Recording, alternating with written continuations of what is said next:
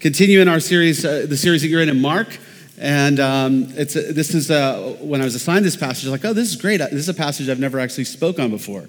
I've taught through John, I've taught through Luke, and there's similar accounts in Matthew's gospel and Luke's gospel. But this morning we're actually going to talk about Jesus, children, and the kingdom of God. So it's actually appropriate. I love that there's actually kids here in the room with us because we're going to see how much Jesus valued them. I've got my two youngest with me here, Lawson and Kennedy. My eldest is 16. We put her on an airplane this week. First time I've ever done that with one of my kids, and sent her back to Ireland. She's staying with her grandmother and my brother that are there. And then my wife is in Missouri. So I'm a single dad for about a week and enjoying that and holding that down. But I want us to just think about how we think about kids this morning. I've got really just two simple points to help us think about Jesus and his approach to children and what that also then means to us. Because he uses kids as an example for us to learn from. And so we're going to reflect a little bit on kids and Jesus and what he thought of them. But then we're going to turn our attention to us as adults and how we can learn from our children this morning. So how do we think about kids? What's your first kind of reaction? Maybe, obviously, there are parents in the room today. Maybe some of you are grandparents and your kids are grown and out of the house. Maybe some of you don't have kids at this time, and that's okay. But I suspect that we kind of have mixed kind of reactions depending on the situation. Kids are funny. They're certainly unpredictable. At many times they're cute. Sometimes they're deeply frustrating. And they can bring out both the best and the worst of us in adults. Can I get an amen from the parents? Right? Especially, some people are great. Like, some people love babies. Some people love toddlers. Like, I was more of a, like, as a dad, like, I thought my kids as babies were cute, but I just, like, and this may be common with dads, I don't know really what to do. I don't know how to, like, relate here. And once they could, like, smile and laugh and, like, get a reaction, you're like, okay, I think fatherhood is starting to grow on me. But they can be frustrating at times. These 10 rules of toddlers. So if you've had toddlers, there's some in the room, I think. Here's 10 rules of toddlers. And it's going to, I think, get to a little bit of like human nature because some of this doesn't ever kind of go away as adults. But here's the 10 rules of toddlers. If I like it, it's mine. If it's in my hand, it's mine. If I can take it from you, it's mine. If I had it a little while ago, it's mine. If it's mine, it must never appear to be yours in any way. If I'm building something, all the pieces are mine. If it looks like mine, it's mine. If I saw it first, it's mine. If you're playing with something and you put it down, it automatically becomes mine. And if it's broken, it's yours.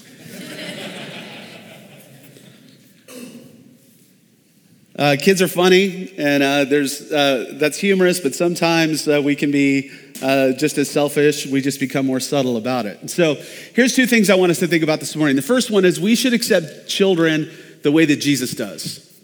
And the second point will be we should accept Jesus the way that children do. We'll flip that on its head. But so let's look at the first one. We should accept Jesus the way that Jesus does. Because here we have people bringing their children to Jesus that he might touch them. And the disciples are rebuking them. Like, no, listen, Jesus is too busy. He's too important. Whatever it was, they were stopping them from doing this. And Jesus becomes indignant to them. And often this can be our attitudes, right? Children should be seen and not heard. Sometimes we feel like, we got to kind of push kids to the side or whatever it may be. We don't resource them as well. But this isn't, actually, in many ways, our culture has gotten better at this. The ways that we probably sideline or ignore kids is a little more subtle. Historians have found letters dating back to before the time of Christ. One was June 17th, 1 BC. And it was written from a man named Hilarion to his wife, Alice, concerning the birth of a child. This is a Roman man. And he was away at battle or away, and he knew his wife had given birth, and he wrote to her. And this is what the letter said. If it was a male child, let it live. If it was a female, cast it out. And this refers to this practice of leaving infants out to die of exposure if they were unwanted, and really for any reason. And this practice wasn't even outlawed in Roman law until 375 AD. So if you had a child, and for whatever reason you didn't want it, maybe you were wanting a son or an heir, you could just leave your child out to exposure. And this isn't, we kind of shriek at that, aren't we? We kind of horrified by that. David Garland, in this practice of children in the ancient world, he says this. He says, the ancient world did not have a romantic notion of children. Children added nothing to the family's economy or honor and did not count. In the Greco-Roman world, one could literally throw children away by exposing unwanted infants at birth. The unscrupulous would collect exposed children and raise them to be gladiators or prostitutes, and even disfigure them to enhance their value as beggars. Today we discard babies through a much more subtle but no less evil practice of abortion, or we think of China's one-child rule, where often female babies are aborted at a much higher rate because of families wanting their one child to be a son. We exploit children. We see women and children trafficked into all kinds of exploitation and child slavery around the world and child prostitution around the world. And so Jesus here is elevating and saying, no. The children are just as important. Bring them to them. Don't hinder them. Not only does he accept children with love, but he also raises their status by using them as an example for all to follow if they wish to enter the kingdom of God. And we'll come back and talk more about that in a second. And so here they are bringing their children. And so it's obvious kind of the first thing we want to kind of notice in how we accept children as Jesus did is to bring your kids to Jesus. And I'm thrilled that so many of them are here, right? There's this modern kind of notion of not wanting to push religion on kids, right? We'll let them decide for themselves. I don't want to make their mind up for them. But when you think about that, that only makes sense if you see religion, if by religion you mean a set of beliefs that are merely intellectual. They're just kind of these cultural identifiers or these traditional kind of identifiers of our tradition or our upbringing. They're not actual beliefs about how we believe the world actually works, about reality of the cosmos. It doesn't make sense if we actually believe that there's a creator God who has revealed himself to us and revealed who we are in relation to him, how we are to relate to the creator of the world and the universe. And that our response to that revelation has consequences, eternal consequences. If we believe that to be true, we're obviously going to raise our kids in the nurture and admonition of the Lord, in that reality. It's only if you think those things weren't important or if those aren't really true, if this is just kind of a ritual that we do on Sundays, we'll let our kids decide if they want to opt in or opt out of that. But if we actually believe God is who he says he is and how he has revealed himself to us through the scripture, through his son Jesus, through creation, all of the ways he has revealed himself to us through both general and special revelation, it's of paramount importance that we raise our families and our kids in the knowledge of who God is.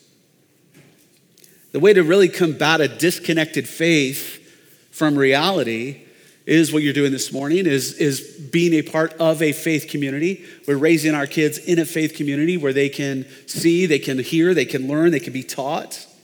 But it's also by what they see at home. Kids most often learn what is caught, not just what is taught. And so we come to church and you get the taught part and they catch some of what they see here, but so much of what they catch and will grow up to believe and learn what is important is what they see the rest of the week.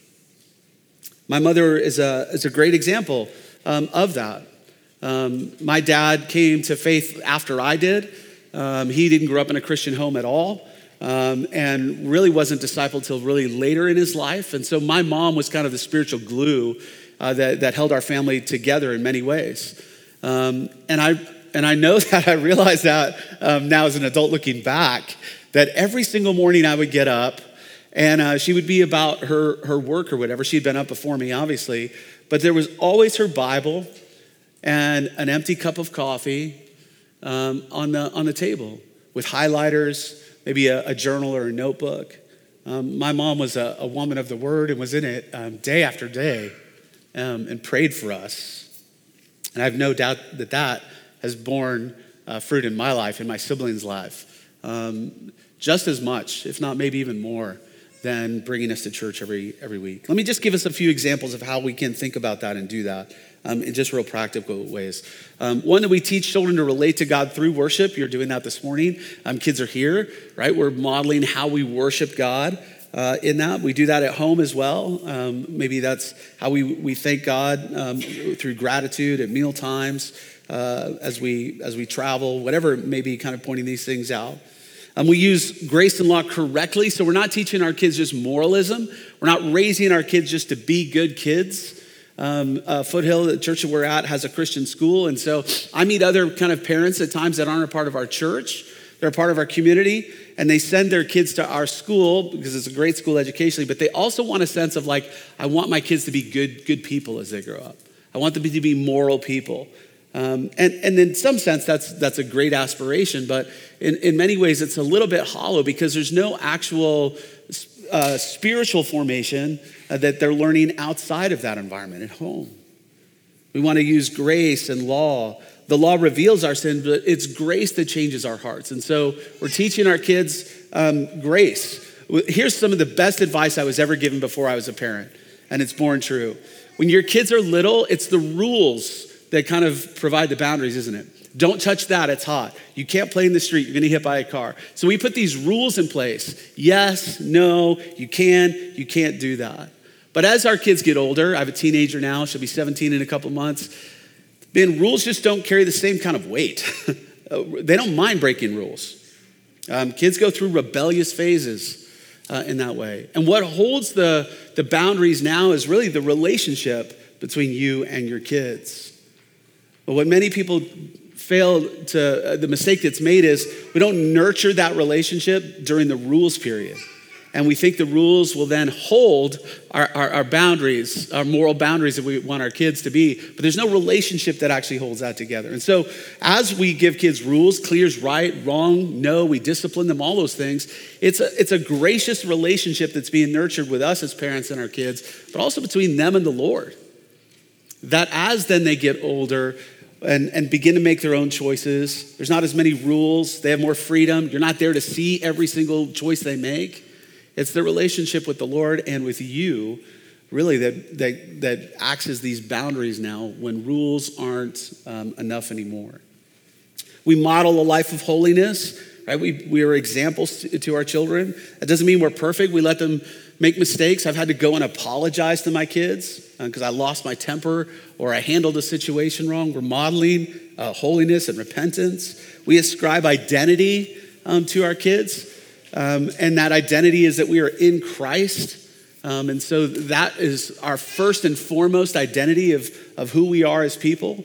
My kids are bicultural kids. So my kids have just moved back to America after living in Ireland their entire life.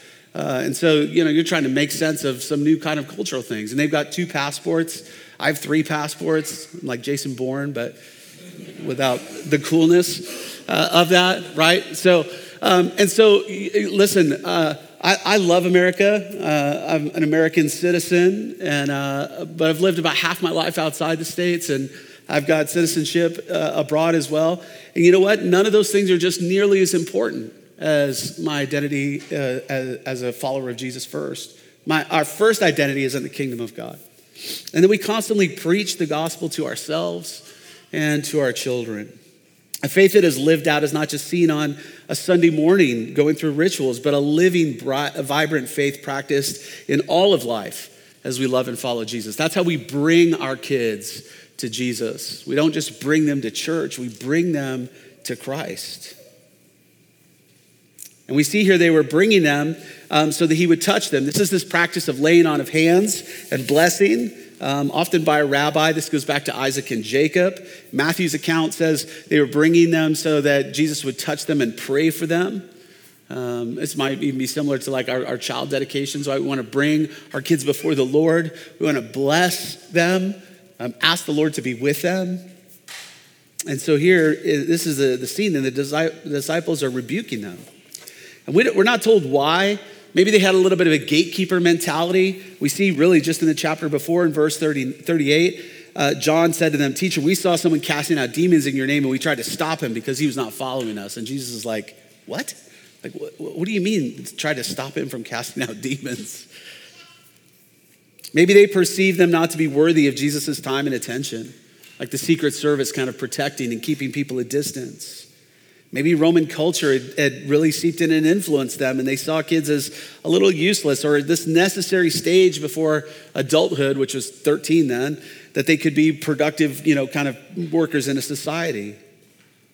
But Jesus' reaction stands in sharp contrast to the disciples. He's indignant.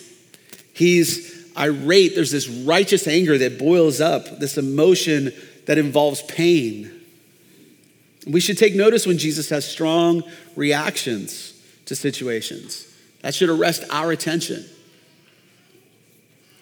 Again, just in the previous verses, in the last part of Mark 9, Jesus uses this strong language. It says, "Whoever causes one of these little ones who believe in me to sin, it would be better for him if a great millstone were hung around his neck and he were thrown into the sea."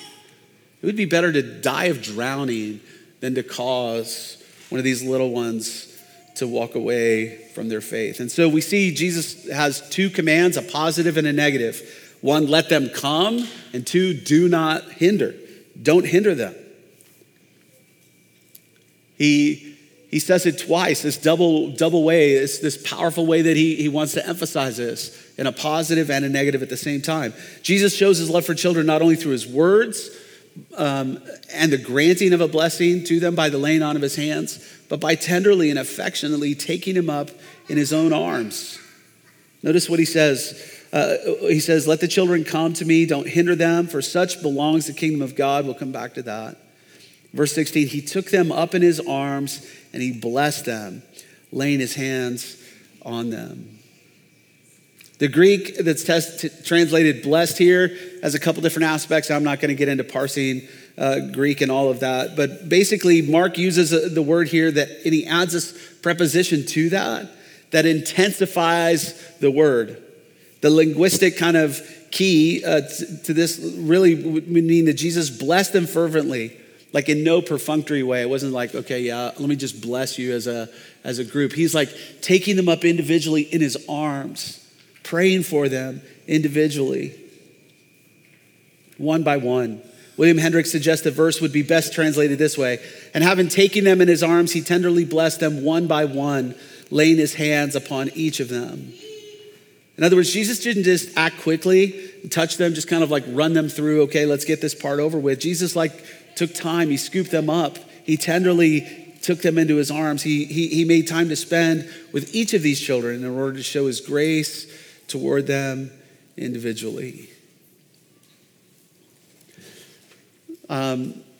Jesus is this perfect person who lived, this perfect man who comes. And we see him at times, he's tough. He knows how to take a beating. He knows when to put his foot down, as it were. And yet here's Jesus tenderly taking up children in his arms, blessing them, drawing them close, praying for them. We get this tender Jesus that's here. So we should accept children the same way that Jesus does. And that's important for us as families. It's important for us as a church family to think about how we disciple our kids, as we raise our kids in the nurture and admonition of the Lord, that we would do no harm to them. And part of that, I think, is when I think of friends who have kind of like deconstructed their faith or they've walked away, not all of them, but so much of them, their faith was a Sunday morning experience at best. It wasn't something that was really lived out in the home all throughout. It was a tradition. It was a ritual. And those things are easy to lay aside. Those things are easy to walk away from. So let's lean into and think about how we accept children the way that Jesus does. The second part then that I want us to look at and spend the rest of our time with was we should accept Jesus the way that children do. This is the point of what Jesus is getting at. He refers to the kingdom of God. He says, let the children come to me, don't hinder them, for to such belongs the kingdom of God. Truly I say to you, whoever does not receive the kingdom of God like a child shall not enter it. Those are strong kind of words from Jesus, right? He's referring to this kingdom of God. He refers to it twice. It's something to be received. It's something to be entered into. But what is it? And briefly, with a short amount of time that we have, the kingdom of God is essentially the rule and reign of God. We enter into and underneath the rule and reign of God. We receive the kingdom of God. We can be a part of the kingdom of God now as we acknowledge his rule and his reign in our lives. And then one day, we will live in the kingdom of God in its full consummation forever as it is established fully on earth again. So how do we enter the kingdom of God? What does it mean to bring ourselves under the rule and reign of Christ? What does it mean to be a Christian? Is essentially what we're getting at here. And I think the common response, over and over in scriptures, we see a common misunderstanding, right?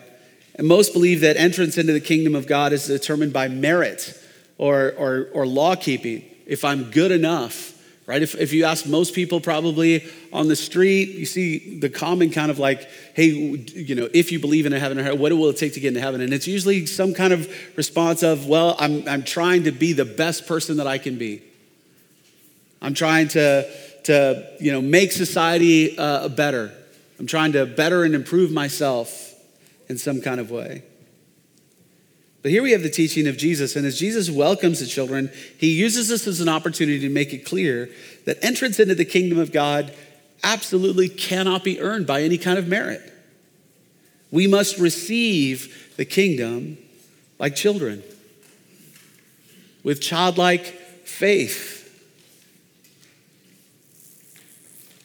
I'm just going to highlight a couple of verses. We could really look to the entire scripture throughout the Old Testament to make this point, but here's some just super clear ones that will help drive home this point, I think, this morning.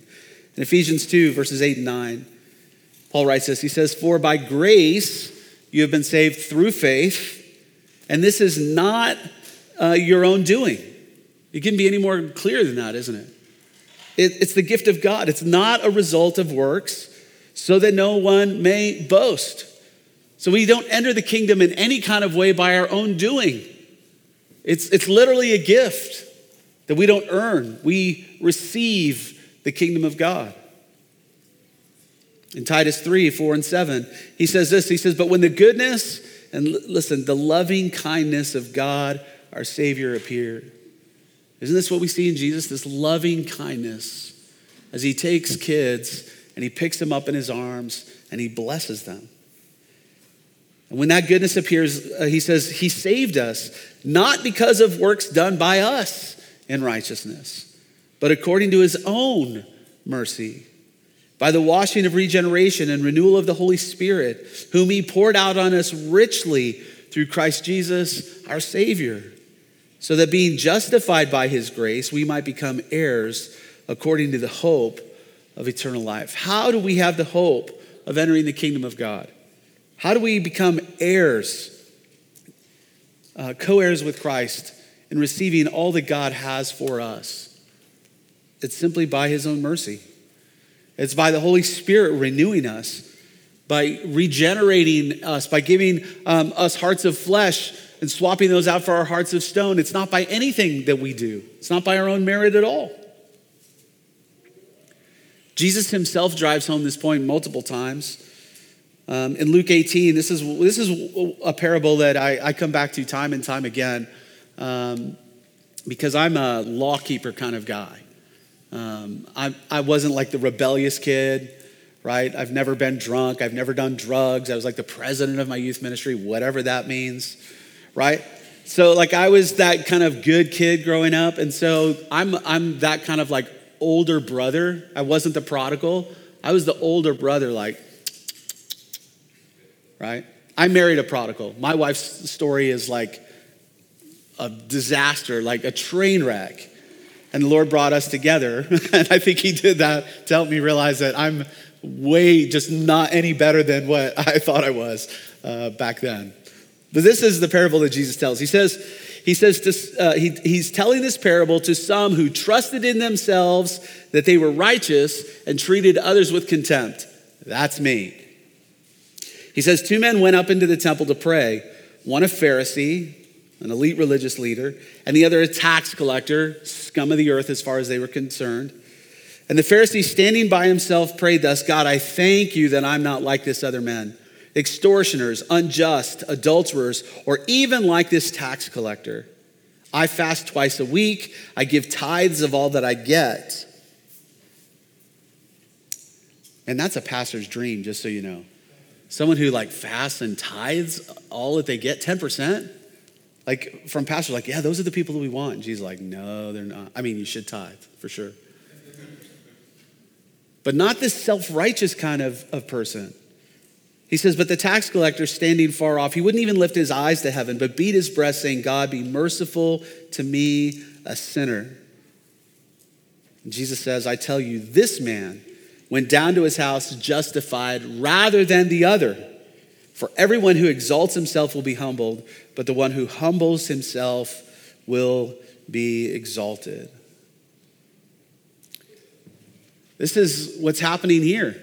You've got people who are bringing their kids that are coming, infants that are being brought, children that are being led by the hand to Jesus.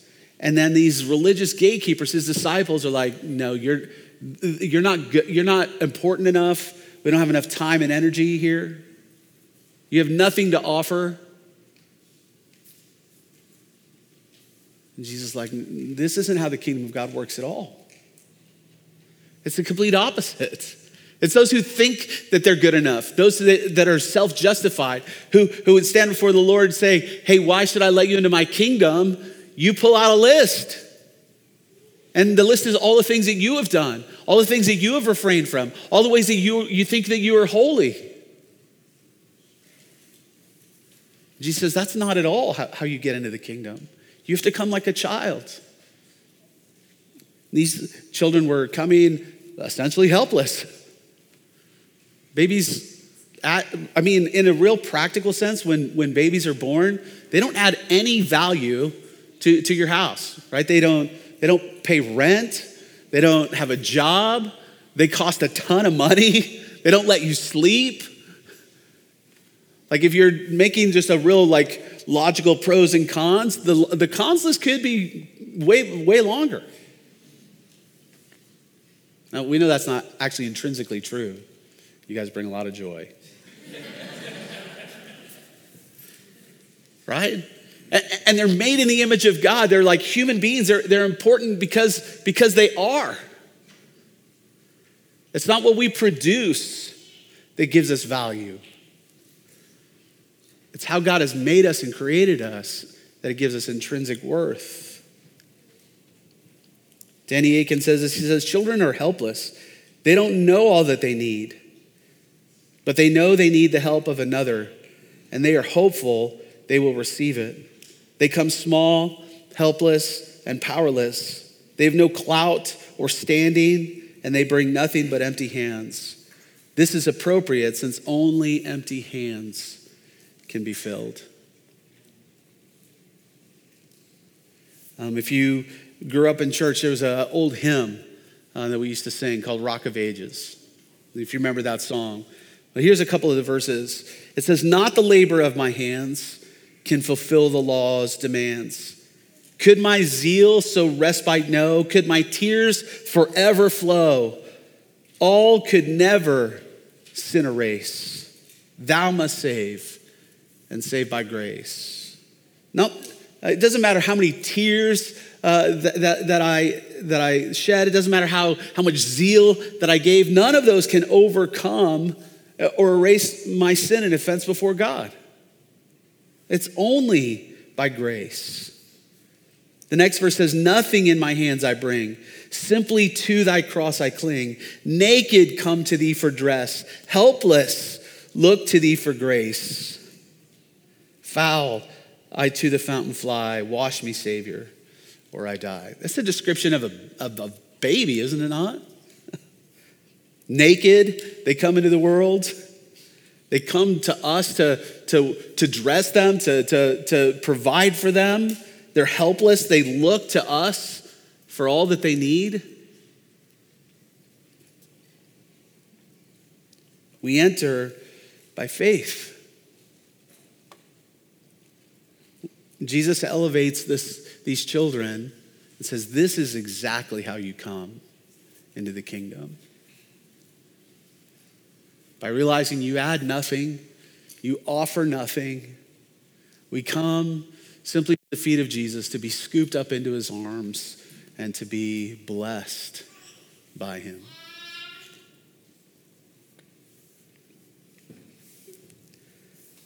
We enter by faith, and we continue to live by faith. While we affirm and trust in salvation by faith, if you're like me, oftentimes I then start to find myself living as though I have to earn God's love.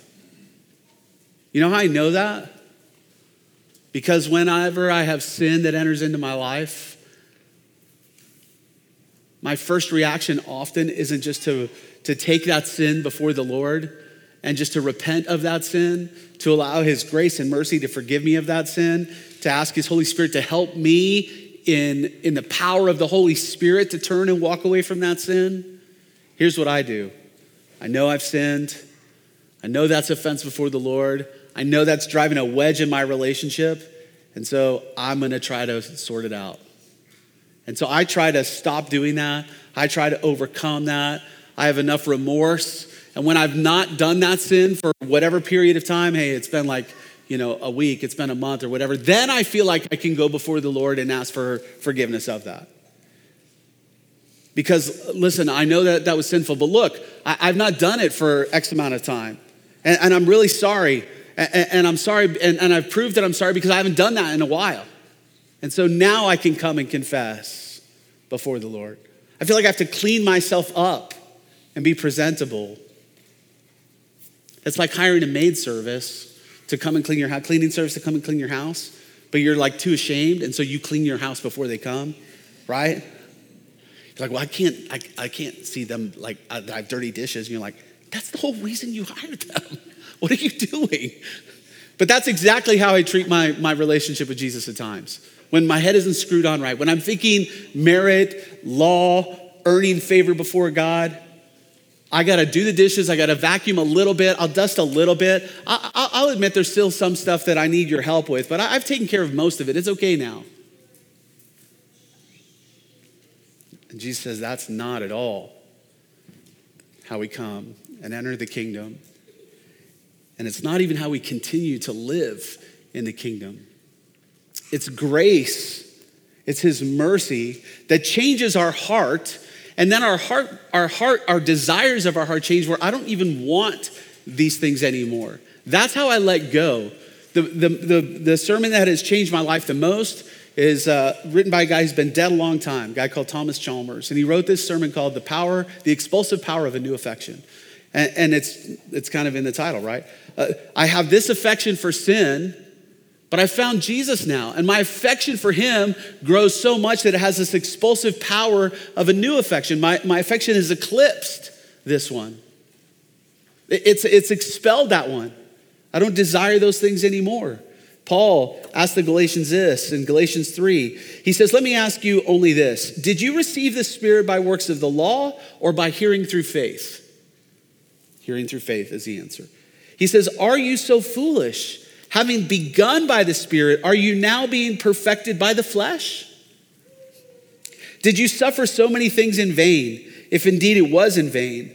Does he who supplies the Spirit to you and works miracles among you do so by works of the law or by hearing with faith? Know then that it is those of faith who are the sons of Abraham. We continue and walk out our faith as we entered into it. Like children. Not a childish faith, not an immature faith. That's a childish kind of faith, but a childlike faith. One that recognizes their need. I'm more hyper aware of that even this week as my wife is out of town. And so like I'm the only parent. And so you're way more, I think, attuned and alert to that, right? When you're like, I've got to pick up the kids, I've got to feed them, moms, you guys are awesome, especially stay-at-home moms. I know moms worked too, but man, it's a full-time job. I'm way more attuned to the needs of my kids, even when it's just me. And maybe that's been appropriate this week for this sermon, because it's highlighted how much I try to depend on my own strength, my own power to walk out in obedience to Jesus. When really I just need to be way more dependent, completely dependent on him and the Holy Spirit to do that. The disciple John the beloved, writes this in 1 John, and we'll close. He says, see what kind of love the Father has given to us. What kind of love has the Father poured out on us? That we should be called children of God. And so we are. We use that as a derogatory term, right? Don't be a child. Don't be a baby. And yet, that's the marker of that God has loved you so much that he has called you his children. He says, the reason why the world does not know us is it did not know him. Beloved, we are God's children now, and what we will be has not yet appeared. But we know that when he appears, we shall be like him because we shall see him as he is. We shall be like him because we are his children. And so my invitation for us this morning is to receive children the way that Jesus did and to receive Jesus the way that the children did. That's the only way, Jesus says, that we can enter into the kingdom of God. Paul will go on to say it's the only way that we really continue to walk and grow and mature in our faith is to remember that we are God's children. That we don't act childish, we mature, we grow, we move beyond milk. We move on to deeper, more mature things, but we still receive those things like a child by full dependence on our Father. We never outgrow our dependence of God. You know you've done a good job as parents when your kids are independent, right? They eventually leave, they have their own lives. There's a sense of like, okay, you're on your own now. I've done my job. I've handed that off. But that's not how the kingdom of God works. There's never a point where God's like, hey, you're good enough. You're good to go. You don't need me anymore. Never. For all of eternity. We are always dependent on him. For our salvation, for our sanctification, for our maturation. It's all through him. Let me encourage us this morning that we would remember that in our own lives. We would remember that as we parent our kids, that we would be examples of that to them. That's how we'll raise them in the nurture and admonition of the Lord. Follow me in dependence to God as I model my dependence on him, as your mom, as your dad. Yes, be independent in this world, but in the kingdom, we are all children. There's no adults in the kingdom of God in that sense. We're all children. We would do well to remember that and walk that out in our families. Let's pray. Father, we start our prayers that way so often. Father. Many times that can roll off our tongues without much thought of that. And in a sense, that's such a good thing. Our reflex is to cry out Abba, to cry out Daddy.